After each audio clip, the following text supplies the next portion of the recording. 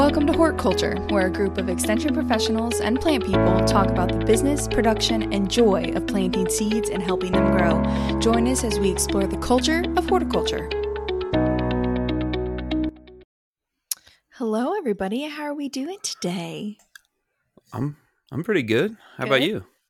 Good. I have a really random question, and I want everybody to answer with a yes or a no. There's no other explanation. No. Like, you didn't spring this on us before, so this should be interesting. I'm ready. We're recording after lunch. I just finished my lunch, and I want to know if you feel personally that it should be frowned upon or not. That I soaked up the miso, like the liquid of my ramen with a homemade like Southern biscuit. Like, is that like too much cross I think you answered you provided the answer with the question. You said Southern biscuit, which everything is gravy to a Southern biscuit. You see, so and I think it's perfectly fine. Ray can't follow directions. Yes or no, Ray? Yes. Oh yes, it is fine. It's all you said fine. Acceptable, right? I was like, Yes. look, I mean, I have this biscuit and I have all of Well, this that's- delicious broth. You can't I answer anything feel with the word like- biscuit in it with a single That's word called reply. fusion, Alexis. Yes, You take that down to Asheville, and you could sell that biscuit for $18.99. you can. And Alexis is a food DJ. She is a mix master all of a sudden. Oh, Ooh, that was good. you're really rethinking the Southern cuisine, foodscape, food way. I Started mean, with fusion. it's broth, so it's just miso broth. Whatever, it's fine. Yeah, Anyway, you're building connections right there. There you go. When is your book coming out? When's your cookbook coming out? you can find it at tiny.url at Liquid Southern Fusion. Yes. You can find it at buybitcoin.com. Yes. Please send me all of your Venmo money. Thanks. Or pay me in biscuits. I mean, what's the platform if you pay in biscuits? I mean, I don't know. Biscuitbelly.com. I don't know. Ooh, yeah. I think that is a thing, though, actually. Buttermilk Biscuit coin. Belly biscuit. Oh, Buttermilk Sounds like coin. more You of were like a thinking there. You roadside would think- stand situation, I mean, if biscuits. we can, we've talked about man. marketing on this podcast before. So if we can market this, I feel like we might be able to market just about anything. The best donuts I've ever have come from the side of a road. So I'm just saying. Oh God, were they like just like in the Like ditch? in a or- ditch? Yeah, Like- right. Like literally, I thought it was like a donut plant, and I just like plucked this little. No, That's why your microbiome is so strong. Yeah. Just eating diverse. is ditch it though? donuts. Is it? Ditch Ditch donuts. donuts. Well, Nice. fine dining to me is gas station food, so nobody should talk to me about fine Yeah, dining. Ray eats gas station sushi, so let's not talk I do. to him about I do. Oh And my you get gosh. extra points if it's like a taco salad or a tuna salad base. Tuna salad, you get extra points for survival. Wow. I mean, some of that stuff is good, you all, especially if, Southern cuisine. There's biscuits and gravy and all sorts Any of miso involved at all in that, or Yeah, no me miso so juice? dizzy and sick after eating there. Maybe. Right. Got it. I know. On that note, we probably should veer into greener pastures, I suppose. Oh, All right, what are we chatting about today, friends? I mean, I know, but do you know?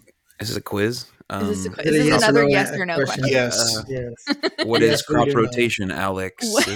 Alec, thank you. Alexa has ruined my life. Amazon has ruined my life in that way. I am no longer known by the extra 2 letters of my You should name. not say that on the podcast. You just triggered like maybe. I did. I'm sorry. Dozens Nobody of else those. is ever going to Yeah. hear this. Well, if you think you got it rough, Brett's actually my middle name. My first name is Siri, but I had to go. Yeah. Yikes. Yeah. That's a tough one. That's a tough I handle. had to change it up about That's iPod weird. 1. My middle name is Hey Google. So there you go. Oh, They're very crap. free spirited parents. Yes. We're very, very technologically savvy. Well, crop rotation. That's what we're talking Oh. about today. Oh, yeah. Yeah. Yeah, so before we jump into this, because you all are all of these plant nerds, and I'm an honorary plant nerd. I just want to make sure. I've heard this term a lot. I think in some ways the early extension was built around trying to get people to do things like crop rotation and understanding that maybe you shouldn't plant the same thing in the same place over and over and over again. So when we talk about crop rotation, are we talking just about planting my corn in a different place every year? Is there any sort of like groupings of things? And it is just rotating in terms of the actual plot. Is that right? I mean, is that what we're talking about with crop rotation? Oh man, you said so. If you could rotate it to a different spot every year, Brett, that would probably be wonderful. But that's probably not the case with, especially most small base gardeners. They probably don't have that luxury of But the doing that. idealized version is not planting the same thing in the same place every year. Is that right? Absolutely. And there's a whole host of Right. benefits we'll talk about and reasons why you go to this extra effort for moving things around. I've heard In people talk either. about like plant families. Is that part of this, or? Yeah, so you don't want to plant your corn in the same place, but it's more than just straight up corn or straight up your tomatoes, moving them to a different area. You don't want to plant the same plant family. So one that a lot of people don't know is that a tomato is related to a pepper, is related to an eggplant, is related to a potato. So if you plant all, what that means is they all are susceptible to the same diseases, same insects, usually the same, they have the same nutrient needs. I mean, a potato is going to be, different as far as how it grows versus something like a bell pepper. But overall what they need, it's kind of like their cousins, right? And so they all can have the same problem. They're first generation cousins, right? No and shade to the nightshades. We've all got cousins. Right, we all have cousins. So rotating those families is what we're looking for. For some people, that's as simple as just moving your tomato around if you're only growing one of a family. But you want to move these babies around, let them explore the garden, explore the field a little bit more. So Is your this is goal. like if I had tomatoes in one spot one year, I wouldn't want to put any of those things you just mentioned, peppers, eggplant, etc., in that place. But I might put something like my squash or my cucumbers in that spot. Is that Right. what we're getting at here? Right, Right. because we go from nightshade family into a cucurbit family when we go into melons and things like that. Mm-hmm. And this is where I really love to direct people. If you're like me and don't like to memorize things, I mean, so many of these garden families are common crops we kind of know, like the nightshade family. Or if you're an avid gardener and you're into looking up information, you'll know some of these. But there's all sorts of garden families that work well together as far as they work into a rotation. But this is where charts and things online can be so handy, and you can probably readily find those if you use a keyword search such as garden rotation family, something like that. You're going to quickly get some pretty solid charts to reference, and that's one of the first things. I think that's a good starting point for home gardeners that are maybe are not used to or accustomed to doing crop rotation, is to lay your hands on one of those charts. I mean, that's a great starting point, really good starting point. And so just to make sure I'm understanding here, we can treat plants that are in the same family as if they were the same as far as within our rotation. Yes. So that means that, and Ray, you mentioned there's some common ones out there. So we mentioned the nightshades. What are some of the other ones that, like the carrot family, that you do have committed to memory? Yeah, well, I am looking at a chart now. That I should not have told the viewers this, but there are. I mean, cucurbits. We all know those are vining crops, but maybe we don't all know those. So cucurbits, what would be in a cucurbit family? Common stuff. Like you're talking about cucumber, squash, things like that. Melons. Melons. And when we talk about plant families, we're generalizing here. It's not like a panacea. It's not saying that if we do these rotations, things are going to work out perfectly, because there are just some opportunistic insects or diseases that's going to cross over. But if you use these families, whether carrot family, broccoli family, nightshade, onion, if you work within these families and set up your crop rotation, which, we'll talk more about this, but should probably ideally be a minimum of 3 years. 4 years would be much better, because a lot of these diseases and insects persist at least that long.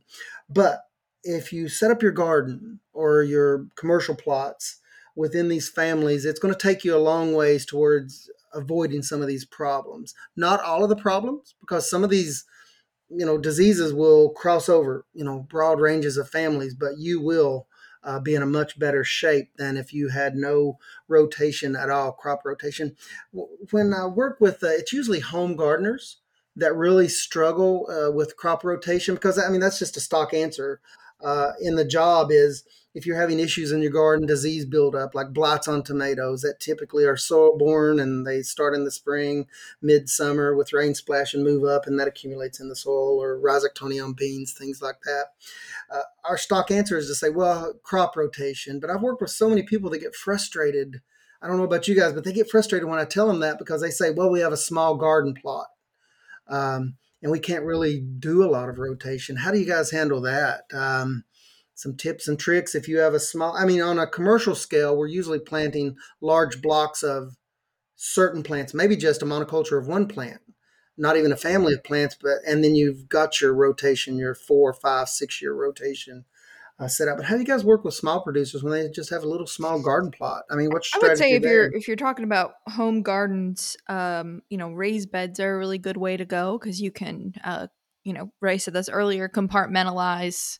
You have bed 1 tomatoes, bed 2 cucurbits. I don't know if anybody just heard the thunder outside my window, but that was a little sketch. Anyways, bed 3 you have your alliums, which are your onions, things like that. One little note. Sometimes it's easy to guess a plant family, right? Because if you think about how a squash grows versus how a watermelon grows, they're very similar, right? If you look at just the leaves and you didn't see the fruit up close, you wouldn't be able to tell the difference a lot of time between these plants.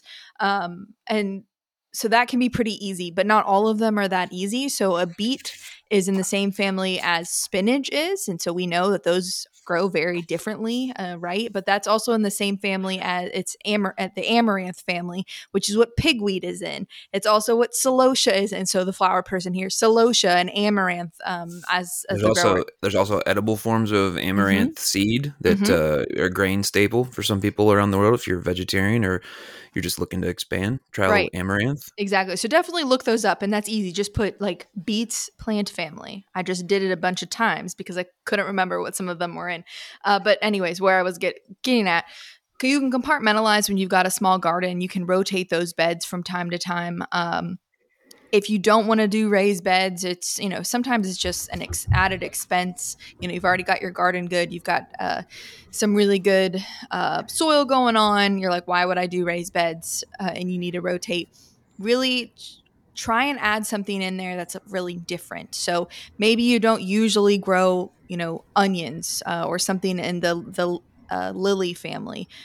Grow them and figure out how to eat them, enjoy them, but get those into your rotation every 3 years or so, and try and diversify your families. And so if that means you have one area that is not something you maybe normally would grow, that's okay, because you can think of it as, well, I'm going to help my soil. It's almost like a cover crop that you can also eat off of, and we're going to talk about cover crops next week, but you can almost think about them that way for the people who don't necessarily want to do like a raised bed situation, is what I tell them.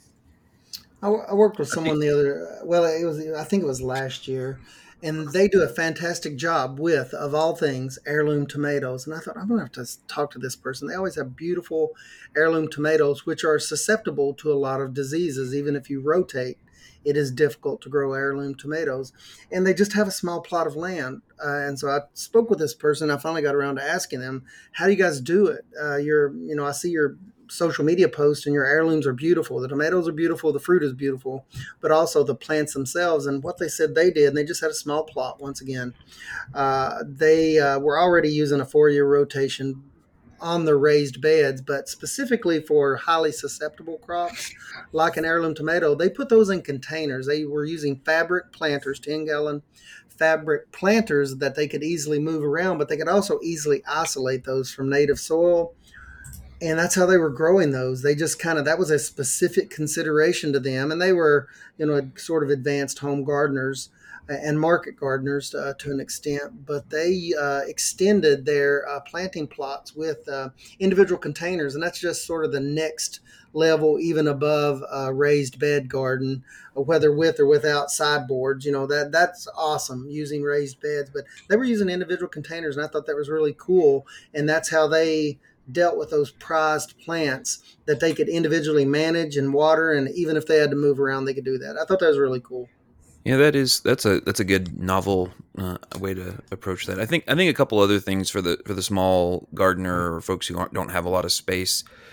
One is that managing your disease in this year can help to prevent the amount of spores that get created that may create disease next year. So if you're averse to spraying, you're probably gonna have some issues that will just persist over time. But into that point, it won't get all of it. But I think fall cleanup as part of your plan, like you need to get every scrap, especially of diseased leaves or diseased, parts of the plant. You're probably going to want to pull the roots up. You're going to want to get those plants out of there and don't compost them. Put them in the yard waste container, etc. To get as much, because that's what we're trying to avoid in part, is that there's other things that you're not going to be able to completely avoid, but if you can keep your plants healthy and you can get any material out of there at the end of the season, those are two ways I think that small growers, backyard gardeners might be able to help manage some of that. But for the folks who are maybe a little bit larger scale and they have plots or they have beds, there's more than just, the extension people said this. What are some of the benefits, or what are the reasons why we might want to do that, or things that we're trying to help encourage? So Alexa, Josh, I think we were talking a little bit about that. Yes, I would say that. So we know this, we've seen this, and it was really pushed. Brett mentioned, extension really pushed this when extension began 100 years ago. We see this with corn, soybean, wheat, right? So they rotate these plant families. Soybean fixes nitrogen.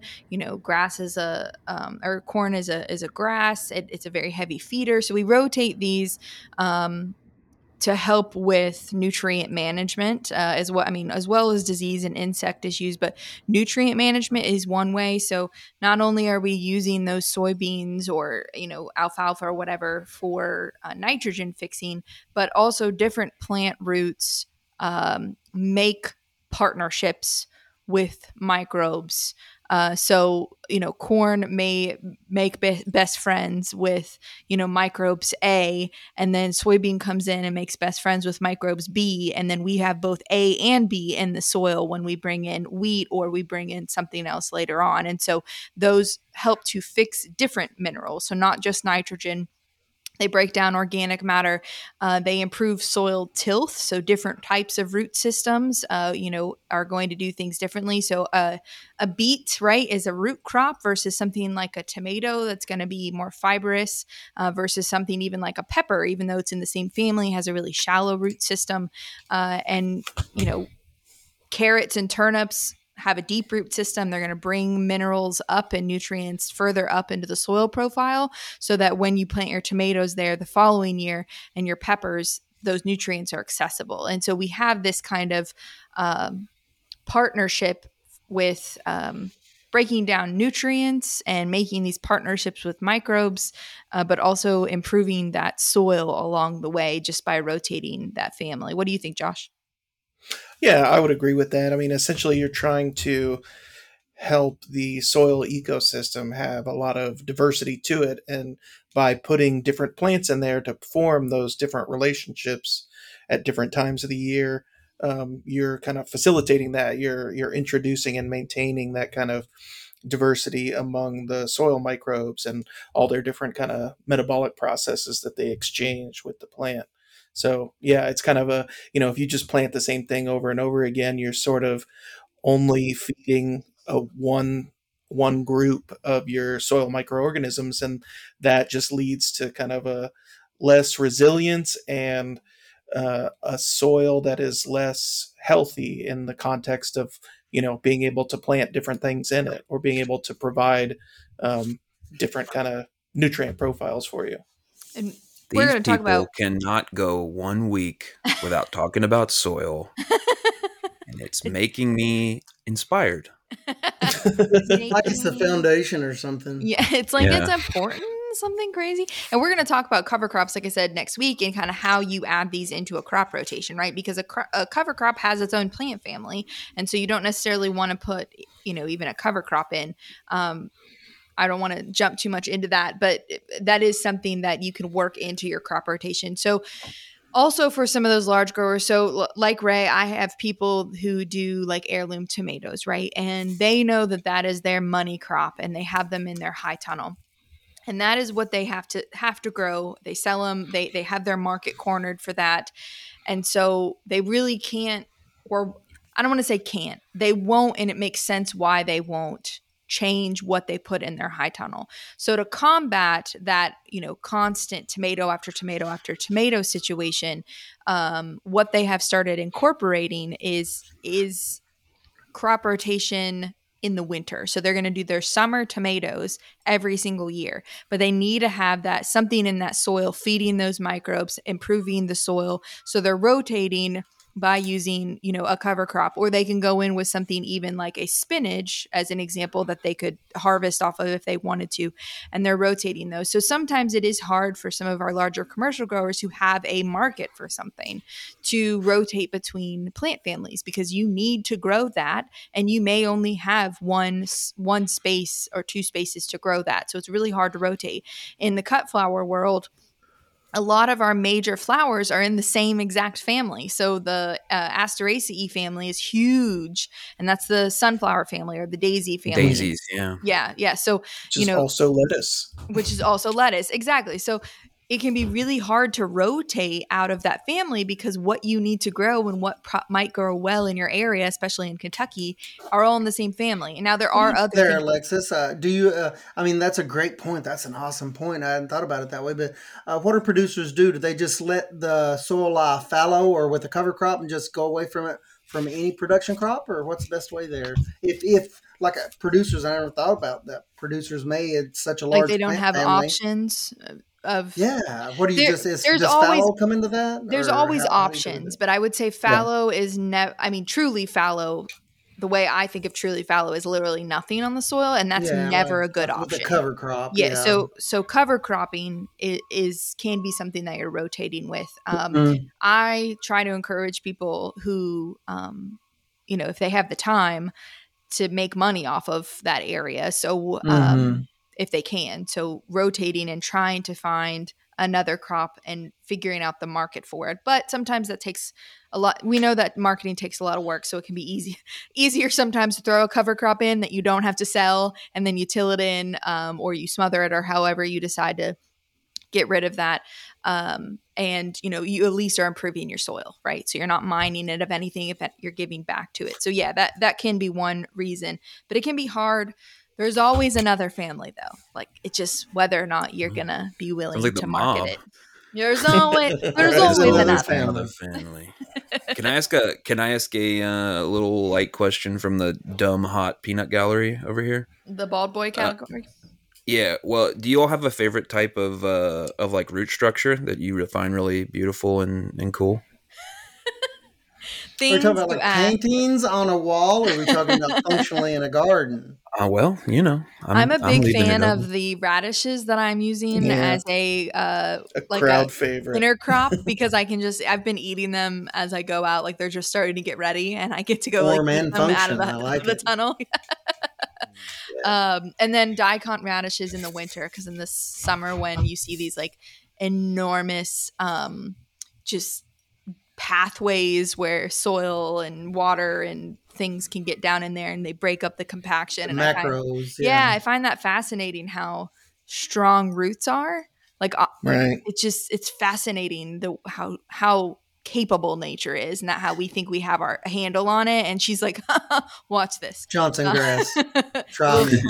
Yeah. Rhizomes. Yeah. And we don't want to discount from a management standpoint. Many years ago, I was on a production farm, and there was a lot of management into crop rotation, because interestingly enough, we didn't have on the farm just one soil type or profile. And it really took if we added anything new, because we had vegetables in addition to tobacco and some other crops on the farm. But it really took a lot of consideration, and especially with new crops, more management to get a handle on rotating crops. If you add something, because we were on like a 6-year rotation roughly, to manage things, and the crops don't always rotate really well. So you have to take that into consideration. I know managers already know that's out there producing something on a little bit larger scale, But it takes a lot of thought, and you guys have already mentioned it, because different crops have different root structures, they have different nutrient profiles, different biomass, that's left behind, and which may or may not add to problems later. It may help things, it may hurt things. All these are big considerations with crop rotation on a farm. So it's just not sometimes as easy as just saying we're going to switch this to this field. Because I'm sure Alexis said, when you're moving things around, not every space on your farm, is it completely uniform, or there's different spots for different crops? It kind of, all these are considerations to me that we had to make. So yeah, crop rotation, it absolutely has to be done to scale when you're larger, I think, or else you just have a buildup of problems that no amount of variety selection or synthetic chemicals is going to take care of. This would probably be just a good time to do the classic extension PSA of, if you have not already or you have not recently, get your soil tested so that you can at least know where you're sitting. You can see what nutrients you have available right now. You can track your organic matter and all that kind of fun stuff across time. Because as Ray was saying, and if you have a big area, and by big, I mean even a couple of acres, take a couple of soil samples from several different places so you can get a sense of what that soil type is. Maybe if the nutrients, the land use history is different or whatever, the nutrients might be different. So this is a good time to at least to encourage you to engage with a little bit of science so that you can know what you're working from in the first place, and then across time maybe think about working in, if it's an area in your field doesn't have a lot of available nitrogen right now, you may be able to start out with something that doesn't need a ton of nitrogen in that area, and then think about later supplementing ahead or thinking about a cover crop, as we'll talk about next week. But it's just that classic extension thing of go get a soil test if you can. Yeah. And crop rotation, we've been talking about families, right? Rotate those families. Yes, absolutely. That's your kind of number one goal, is to rotate the families. But when I went from a really small space of rental property, several years there, learning to rotate, what's really small for context? I think I was 40 by 30, 240 by 30 plots, 40 feet by 30. So small. Cool. So when I was learning that, and then I scaled up, and the first thing I did when I scaled up, when we bought our farm, was scaled up. How big for the people out there? Well, it's kind of hard to say. So if we just talk about annual production, 100 by 100 right now. A lot of what I do is perennial production, tunnel production. So, but intensive, intensive. Yeah. So for the sake of crop rotation, and the easiest way to think about it is these, summer annuals we're thinking about, or annuals in general. I kind of thought about it as 3 plots. And so in these 3 plots, I would always have one in a cover crop of some kind, depending on whether I was cover cropping for a summer cover crop or a winter cover crop.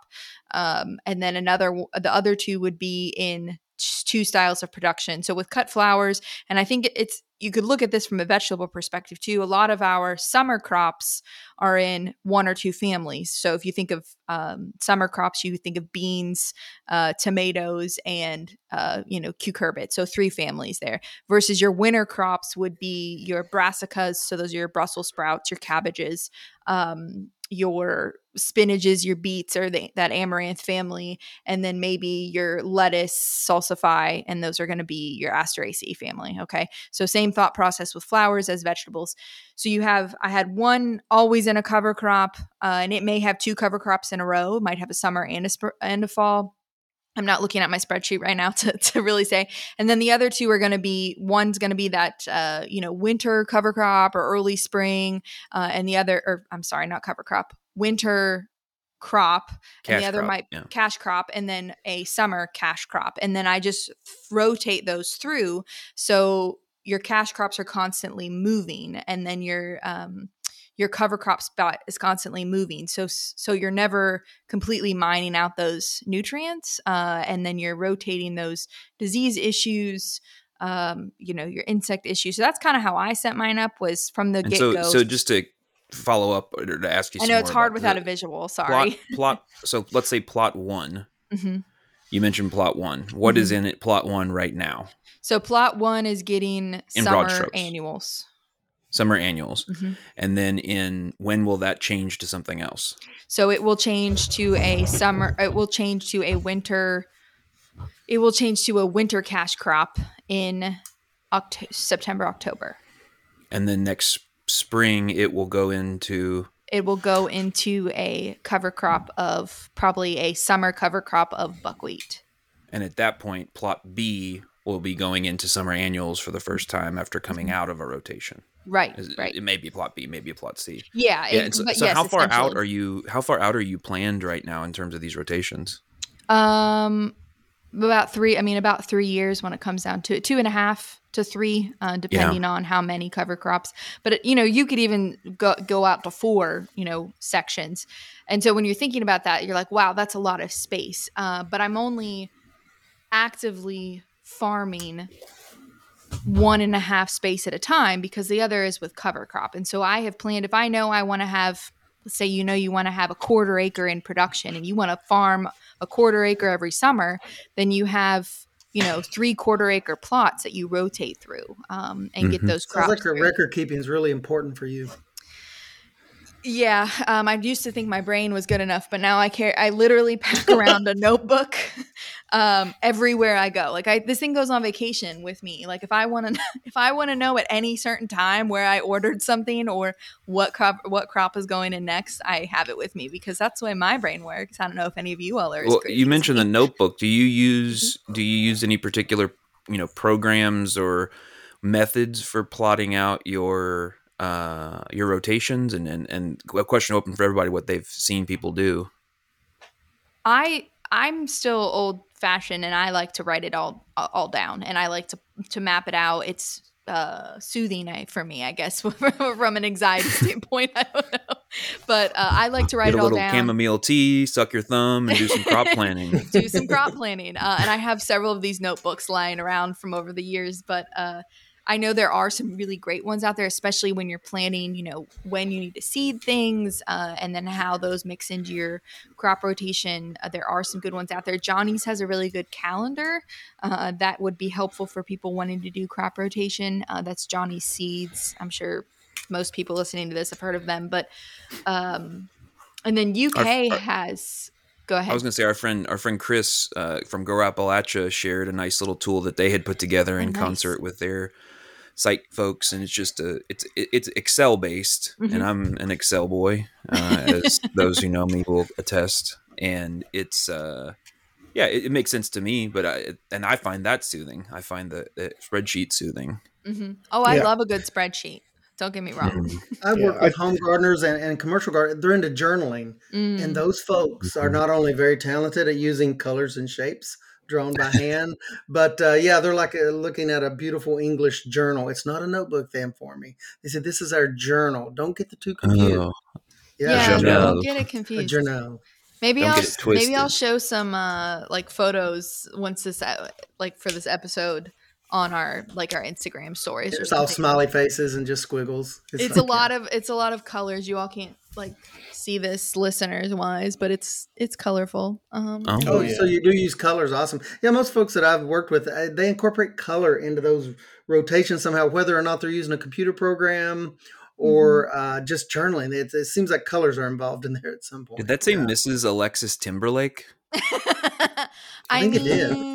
It's an older spreadsheet. It's early draft. Sorry, Tyler. I've seen kind of a combination where, writing in pen out in the field can work, but it can also get wet. So I used to be very disaster averse, and I always just had different small notepads that I would write in pencil with. And then I had kind of a master spreadsheet back in the home office that I would transfer things to. And it kind of gave me an opportunity to make sure I really understand what I wrote down while it was fresh in my mind. I'm the opposite. I take notes on my phone and then I transfer them into the notebook. I see. I just Digital to better at the analog. writing. Yeah, I have to write things down too. There's something about that pen and paper process in Sure. my brain that makes me remember things. And it's funny that I'll jot down notes on my phone, but to remember them, I have a notebook and I will write them down. I What's don't know your why. It's sign? What's weird. your astrological sign, Ray? It's Scorpio to be What about sure. what about you, Josh? Taurus. Oh, What are you, Brett? Oh, you had a theory and he just blew it out of the water. I have a Alexis and feeling. I are both Virgos, but of It's very very different obvious. flavors. Yeah, Mm, yeah. yeah. I'm not a pen and paper person. I like the feeling of pencil against paper, but it doesn't really. It just is more of a tactile thing. Anyway, Yeah, Well, yeah. it's like what I liked is that I had just some dumb little notepad that I could lose because I was transferring the Oh, information to the master sheet regularly, and I don't know, electronic stuff like breaks and you sit on it or run it over and adios. Whatever gets the job done on this. But I think keeping those records, however you do it, chisel and rock, yeah. whatever works, A as long as bit you're Write it down. extreme. yes, a and bit Alexis extreme. Alexis pointed out that she's keeping, and obviously she is operating a business, so it's doubly important. But keeping a record of like where you got the seed from and what varieties you grew and that sort of A good thing, point. Yeah. it can be really Mhm. helpful because if you grow, I know we, for instance, grew some butternut squash, and it was the first variety that we had that didn't get decimated by squash vine borers. And I was like trying to remember where, and then I finally found a note of where I had gotten it from. We were able to order it again, and we've had really good success with those.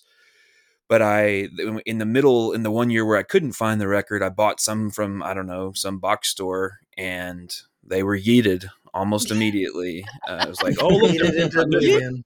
they're putting on squash. Awesome. And then just like somebody pulled the Bye. plug and they just melted The into the ground. Wilted.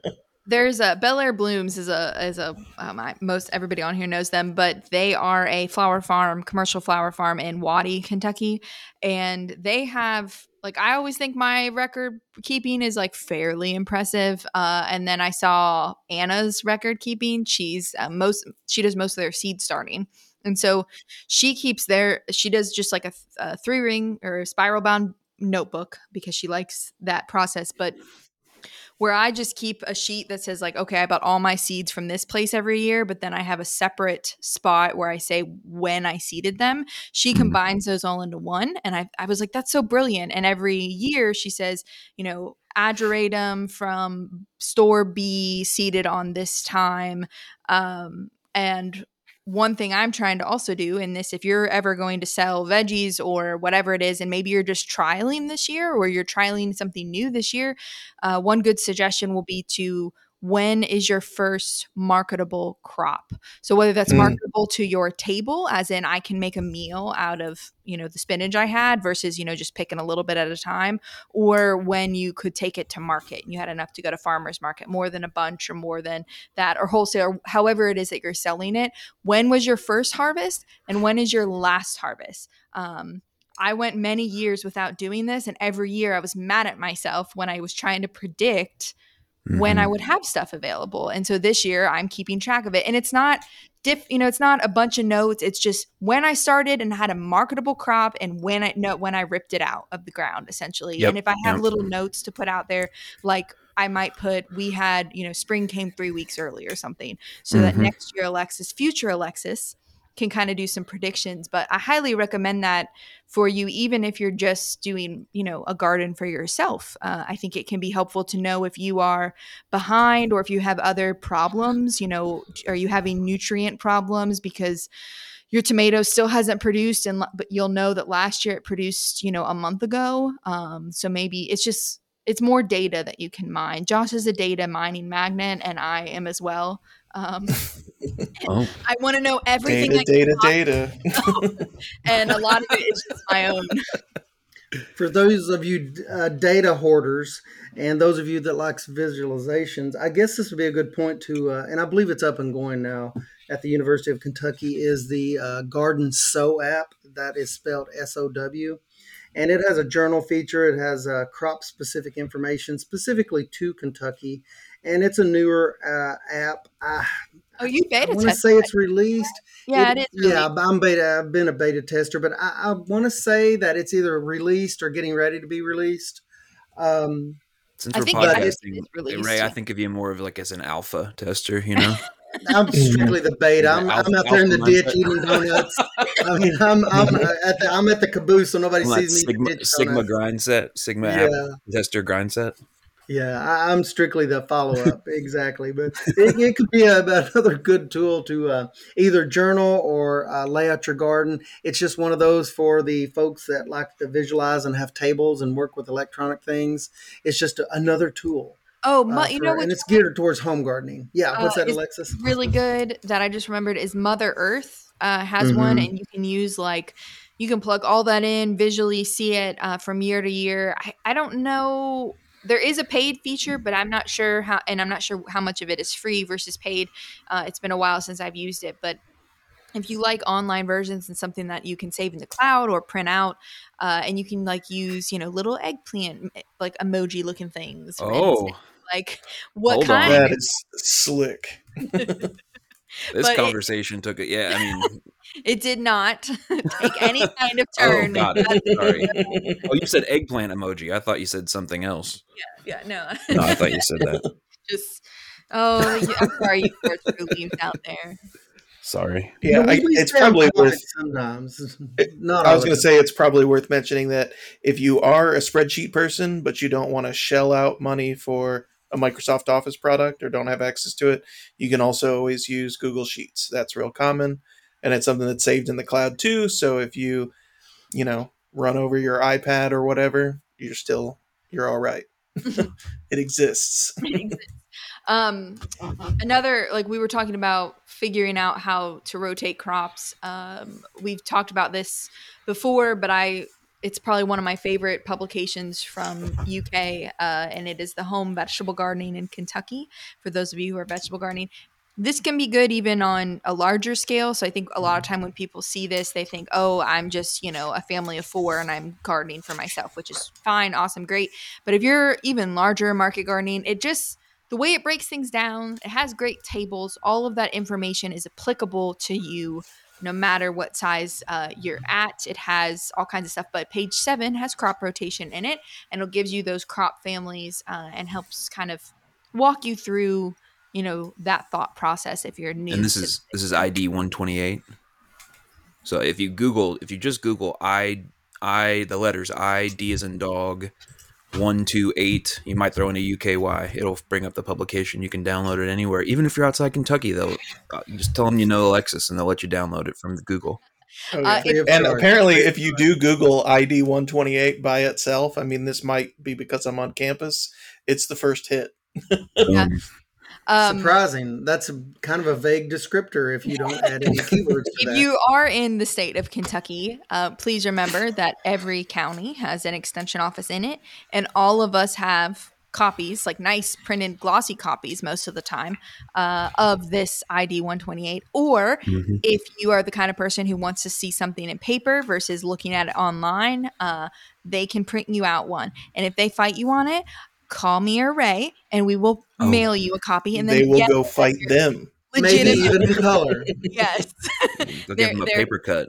There is they can print one out for you. Cut They of the should be paper. completely free. And if they're not, I'm in Boyle County, Ray's in Bourbon County. Find us, and we will go on a hunt for some. But they won't. They'll be Do great. not Google ID 129 because it will activate Josh like a Jason Bourne type figure. It's like a It's happened before. It gets messy real quick. Up into The Josh rotation. Yeah, 128 is a hugely useful and covers a ton of ground in that publication. No pun It's intended. chapter based, and it's a little bit more it feels a little more narrative, or like, I don't know, like it's not easier quite to read. as, It's a little bit more enjoyable. definitely much more pleasant to read. I would It's definitely an shout that accumulation of just years of research and years of out. on the ground data from Kentucky, both Western Kentucky, Central and Eastern. So everything is so customized to the local growing environment, and it's one of the few that I keep at home just for reference, And because it has there's awesome planting charts and things in there. Yeah. I know that sometimes universities get a rap for being, I'll just say, shills for corporate agriculture and certain practices.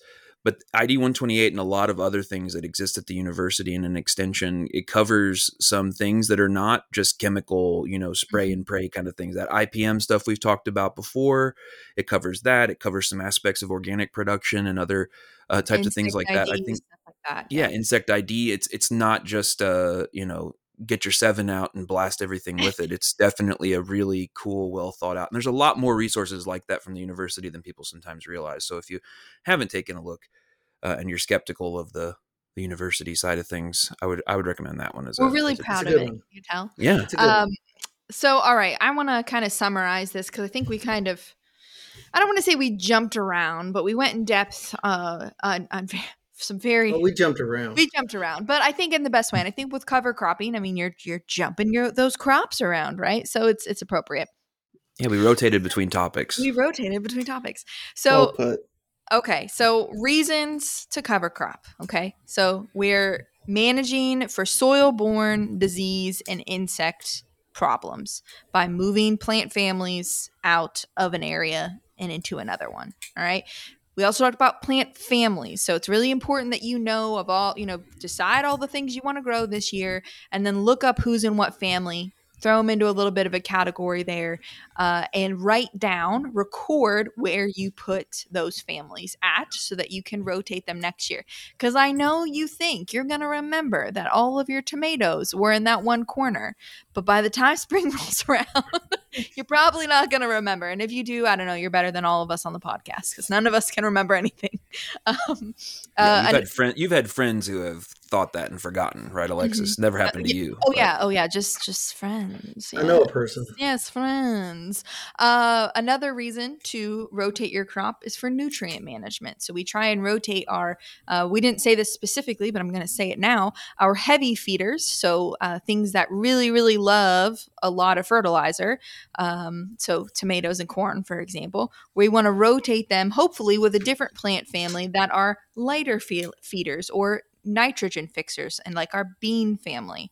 Yes. We can also rotate for root structures to help with our soil tilth. So we rotate our carrots and our underground structures like beets with something like a leaf lettuce or a bell pepper because they have a shallow root system and they're going to use those nutrients in a different way. And then just overall, do your best, whether you're a small gardener, large gardener, market style, several 100 acres, whatever that is, of rotating those plant families around, whether you're using raised beds or you're doing, mixing in your cover cropping in there, which again, you're going to learn about next week, or, whatever it is, just try your best to write things down and move those things around from year to year. Does that kind of get the gist of it, guys? That's it. Yeah, I think you nailed it. Awesome. Okay. Well, we hope as we grow this podcast that you will also grow with us. And like I said before, join us next week for cover cropping. And we are excited to hear you. If you want to follow us, we are on Instagram at Horticulture Podcast. If you want to find us there, we're always eager to hear what you have to say. So if you have any ideas or questions for upcoming podcasts, please let us know. And we would love to work those into our rotation. So thank you all and have a great time.